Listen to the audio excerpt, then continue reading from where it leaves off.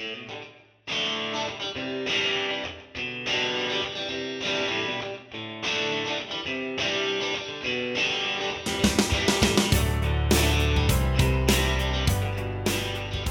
hey everyone, welcome back to the show. Today I've got a fantastic guest today. I've got Laurence Edwards. Now, you'd know Laurence from his business Black Mountain Honey and his fantastic YouTube videos. Thanks for being with us today, Laurence. Oh, well, thanks for having me on board. It's great. Like, it feels like it's been about 24 hours since you first sent me an email and we were chatting, and then we just dived straight into it, which I love. There's no messing around, no planning. We just crack straight on with it. Yeah, excellent. And thanks again for the YouTube videos. They're fantastic, mate. Oh, no problem. I love doing the videos. It started off kind of as I remember coming into my wife and saying, I'm going to start a YouTube channel. And she just looked at me and said, why? And I said, I don't really know. And she said, but everyone, like, it was a honey selling business. And she said, you're going to do a YouTube video to sell honey to beekeepers. And it kind of took me back. I thought, yeah, she's got a good point. She's got a good point. And but I was stubborn enough to ignore her and just cracked on with it anyway. You're just a big PewDiePie fan. Well, yeah, I do. My normal job is it's a good job, but it's pretty dull. And I think I was just pining for a creative outlet, something a bit more fun, a bit more creative. Yeah. No, well, they're fantastic. You've done a really good job. So, thanks very much. How'd you like to start us off today with a funny beekeeping story? Oh, I love this. I've got loads of funny beekeeping stories. They're not so much, actually, they're not funny. They're more kind of like funny at my expense. And this seems to be like a common theme with my beekeeping, whether I'm getting like stung badly by the bees or doing something horribly wrong. But the one that I always go back to is that when I was starting out beekeeping, I wanted to do everything on the cheap. And I didn't want to buy bees. I didn't want to buy queens. So I was like regular swarm hunting. And I was going around swarm hunting, and I just didn't really know what I was doing. But you want to just get more bees equals more fun.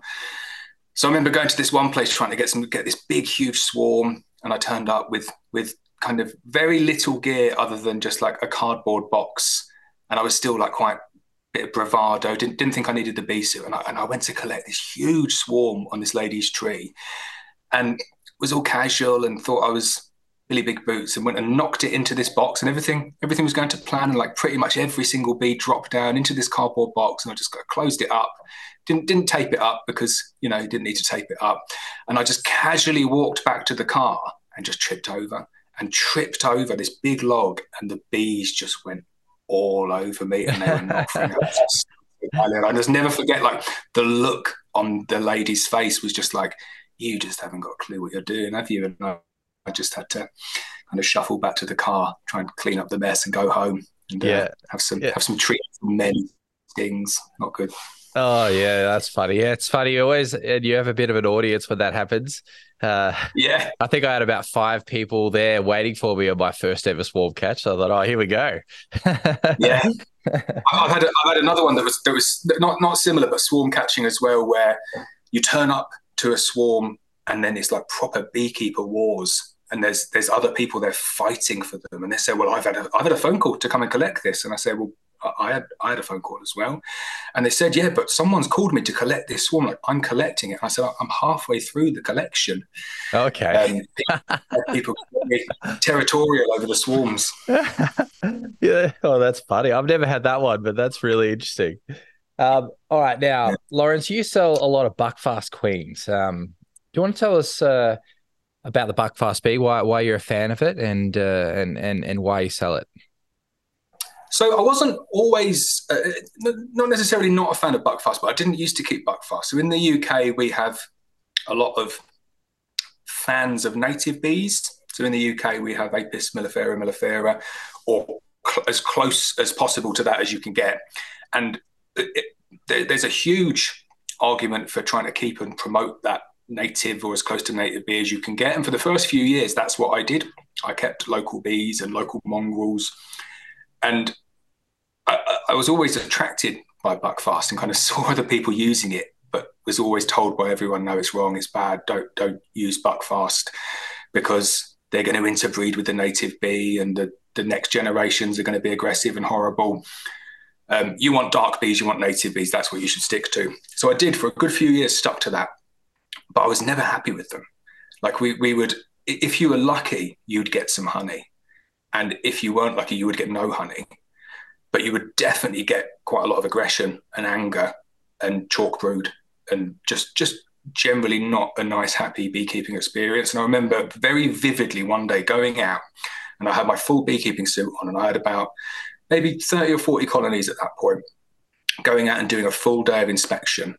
And I just got halfway through and I just thought, I can't handle this anymore. Like it's psychologically draining doing all this work and not getting any honey. But I physically cannot handle the pain of being stung so much through my bee suit, just trying to inspect the bees. So I thought, that's it. I got to try something. So I bought some Buckfast, and the rest is history, I guess, because as soon as I bought them, like kind of 4 or 5 weeks later, you started to see what they did in terms of how prolific they made the bees. I wasn't used to having 12 frames of brood, and I wasn't used to having brood going up to the edges of the frames. But then as soon as they emerged, and it was really easy to see because you've got really dark bees versus really orange bees, you just noticed the temperament transition very quickly. And I just didn't have angry bees. Within about 8 to 12 weeks, they were just calm. And you could open them up and they were calm on the frame. So for me, I was sold on that. The temperament was the seller for me because I kind of thought, you know what, I'm not really making much honey anyway because the bees are not really doing it for me, but at least I'm not getting stung. But then the following season, after I jumped fully into Buckfast, like instead of getting maybe 1 super or half a super of honey, I was getting 4 or 5 supers on each of my colonies. And I just thought, well, what's not to like with Buckfast? Like it just seems to be everything's clicking. They're doing what I want them to do. They're making honey, not getting the chalk brood, and they're really friendly. There just doesn't seem to be any downsides. You get your Buckfast lines from Duncan Simmons, is that right? So I always believe in like trying lots of different things and not judging things until you've tried them yourself. And I think that stands true with the Buckfast as well. So I do use Duncan's lines. I've probably bred off, I've had about 20 or 30 queens from Duncan, and there's 2 that I really like. And like I like all of them. Duncan is a brilliant Buckfast breeder, but there's 2 that I really like. And of those 2, I've probably grafted like 1,200, 1,300 queens from them. And they're the breeder queens we've been using for the last 2 or 3 years for our nucleus colonies that we send out to people, specifically for that trait of calmness. So that's for us what we prioritize above everything else. We don't say, okay, well, got a colony there that's occasionally get a little bit grumpy, but they're doing twice as much honey. Our market is people who are starting beekeeping, people who have got like 1 or 2 years beekeeping, and we just want to make it as pleasurable for them as possible. And for them, if they're comparing 4 supers of honey versus 5 supers of honey, they're genuinely not going to know the difference because it's too much honey than you know what to do with. But yeah, Duncan's queens are really, really good. And it's so good to have someone kind of actually within the UK who is breeding pure Buckfast, because since Brexit, it's been very difficult to import them in. So having Duncan's really, really good. Now, I had Duncan on the show last year and he told me the story of how he started breeding Buckfast. He actually got a gift of 6 Buckfast queens straight from Brother Adam, which was really, really cool. And nice. A great story. Yeah. So tell us what's the best part about having a UK mated Buckfast? Because you do UK mated and some European stuff. We do, yeah. So I get, that's probably the number 1 question that I get asked, which is like, what's the difference between your UK mated queens, your UK mated Buckfast queens, and your like imported F1 Buckfast queens? Which one should I buy? And my answer to everyone is always, I just go with the cheaper ones, because in terms of quality, there's really not much difference. Like they're both very good.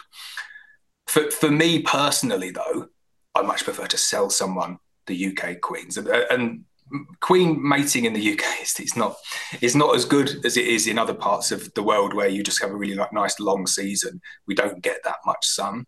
But what I love is I love seeing my queens in other people's colonies, and I kind of think that's my work that's gone into that. Like we're not breeders. We don't do the science behind the breeding. Like we're very much queen rearers. So we let people like Duncan and other people in the field, the experts, do what they need to do to give us kind of perfectly pure Buckfast queens and good mothers for the queens that we're rearing. So kind of it's quite easy for us. Rearing queens is pretty easy, but then not everyone has access to someone like Duncan, and Duncan doesn't have an endless supply of top quality queens. And I like to think that he'll, set aside some good ones for us. But yeah, so the difference between the two, there isn't a huge amount of difference in quality. But I do, I like selling the UK ones just because they're my babies. Mm-hmm.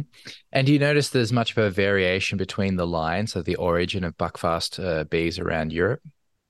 Yeah, huge origin. And this is the strange thing. And this, I think this winds a lot of people up about Buckfast, because they say, well, that's definitely not a Buckfast queen because it's really dark. And I say, well, it is. Trust me, like it's a pure Buckfast queen that I've taken and I've grafted from it. And it's just that is just the line. They all come out the same color.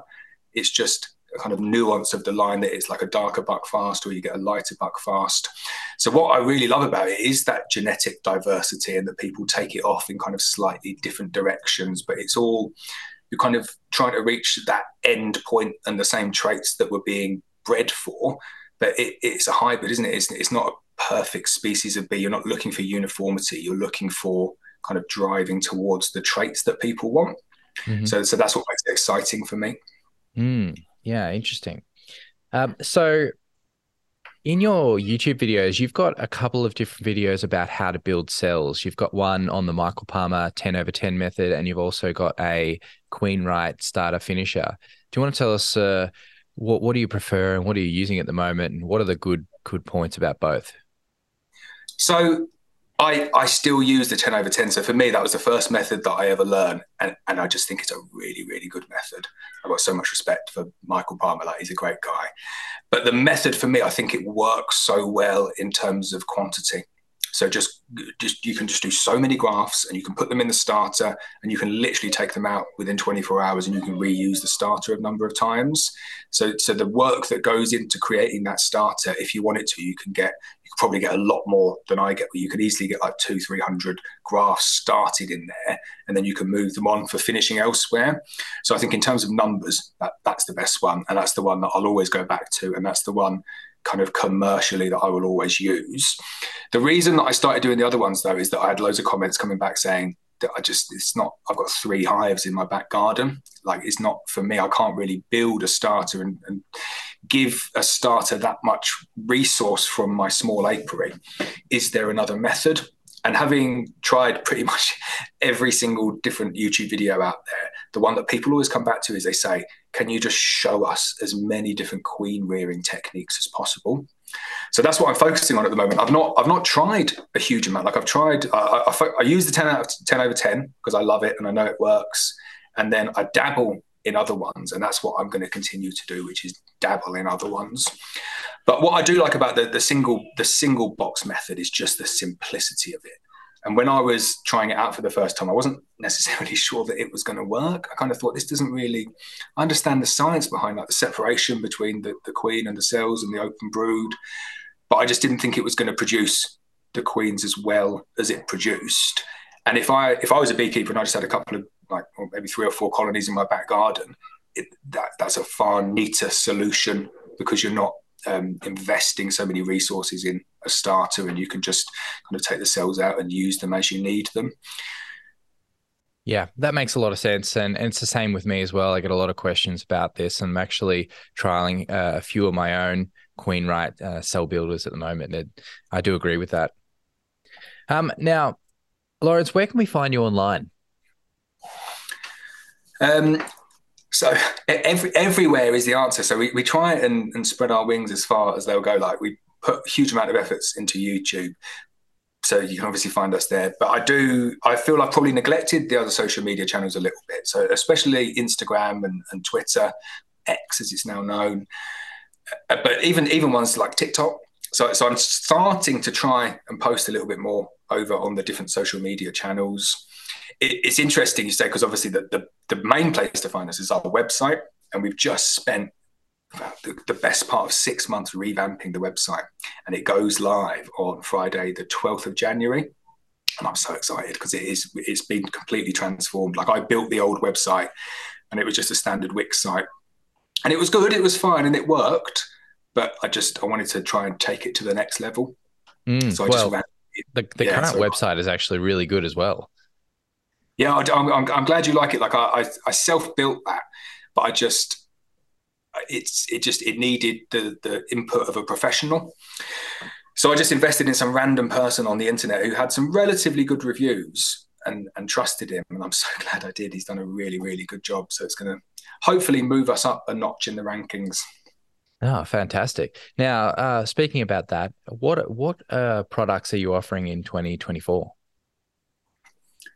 So same as last year, really. We're not ones for over diversifying in terms of number of products or the range of individual products. In fact, we do quite the opposite. We just try and keep it simple. So we're selling nukes, but we focus on just two frame types, which is a National and a Langstruth, which is gaining quite a lot of popularity.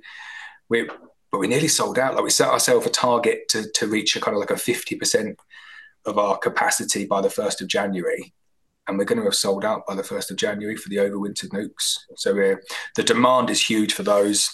And then the same with the Queens. Like we don't offer a huge variety. We've put a few more in, a few different lines in. So we've got some Italians this year, and some Carleolans.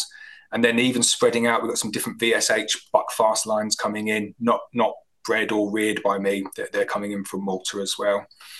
But good selection of Queens, good selection of nukes, and then we've got the honey products to kind of supplement them.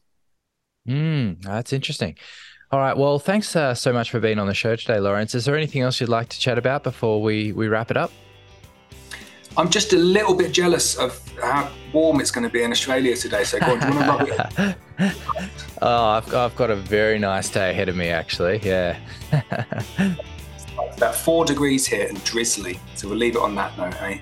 Oh, yeah, no, it's going to be great here. Well, thanks so much for being on the show. Really appreciate it. And keep bringing us those fantastic videos. Really appreciate that too.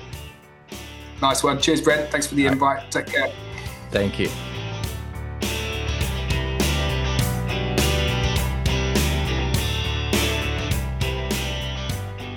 Okay, well, how good was that having a chat with Laurence? He is a great guy, and if you haven't seen his YouTube videos, they're really, really good. I highly recommend them. I'll link that channel in the show notes below. If you're in the UK and you're looking for an overwintered nuke or some queens, he's got the UK mated Buckfast queens, he's got the European Buckfast queens, he's going to have some Italians coming in this year, so that's all on the website, which I'll link below. And while you're on the website, check out some of the other cool stuff he's doing. He's doing Hoster Hive, he's got a honey extraction service, he's got heaps of really, really good content on how to raise queens, step-by-step instructions, videos, really, really good stuff. So thanks again, Laurence, for coming on the show. Now, here's something new. I've just started a Facebook group for this podcast. It's called Breeding the Honeybee, and it's a great place to join the community, have a chat about the episodes, maybe teach us a few things. So I'll link that group in the show notes. And until next time, thanks so much for tuning in.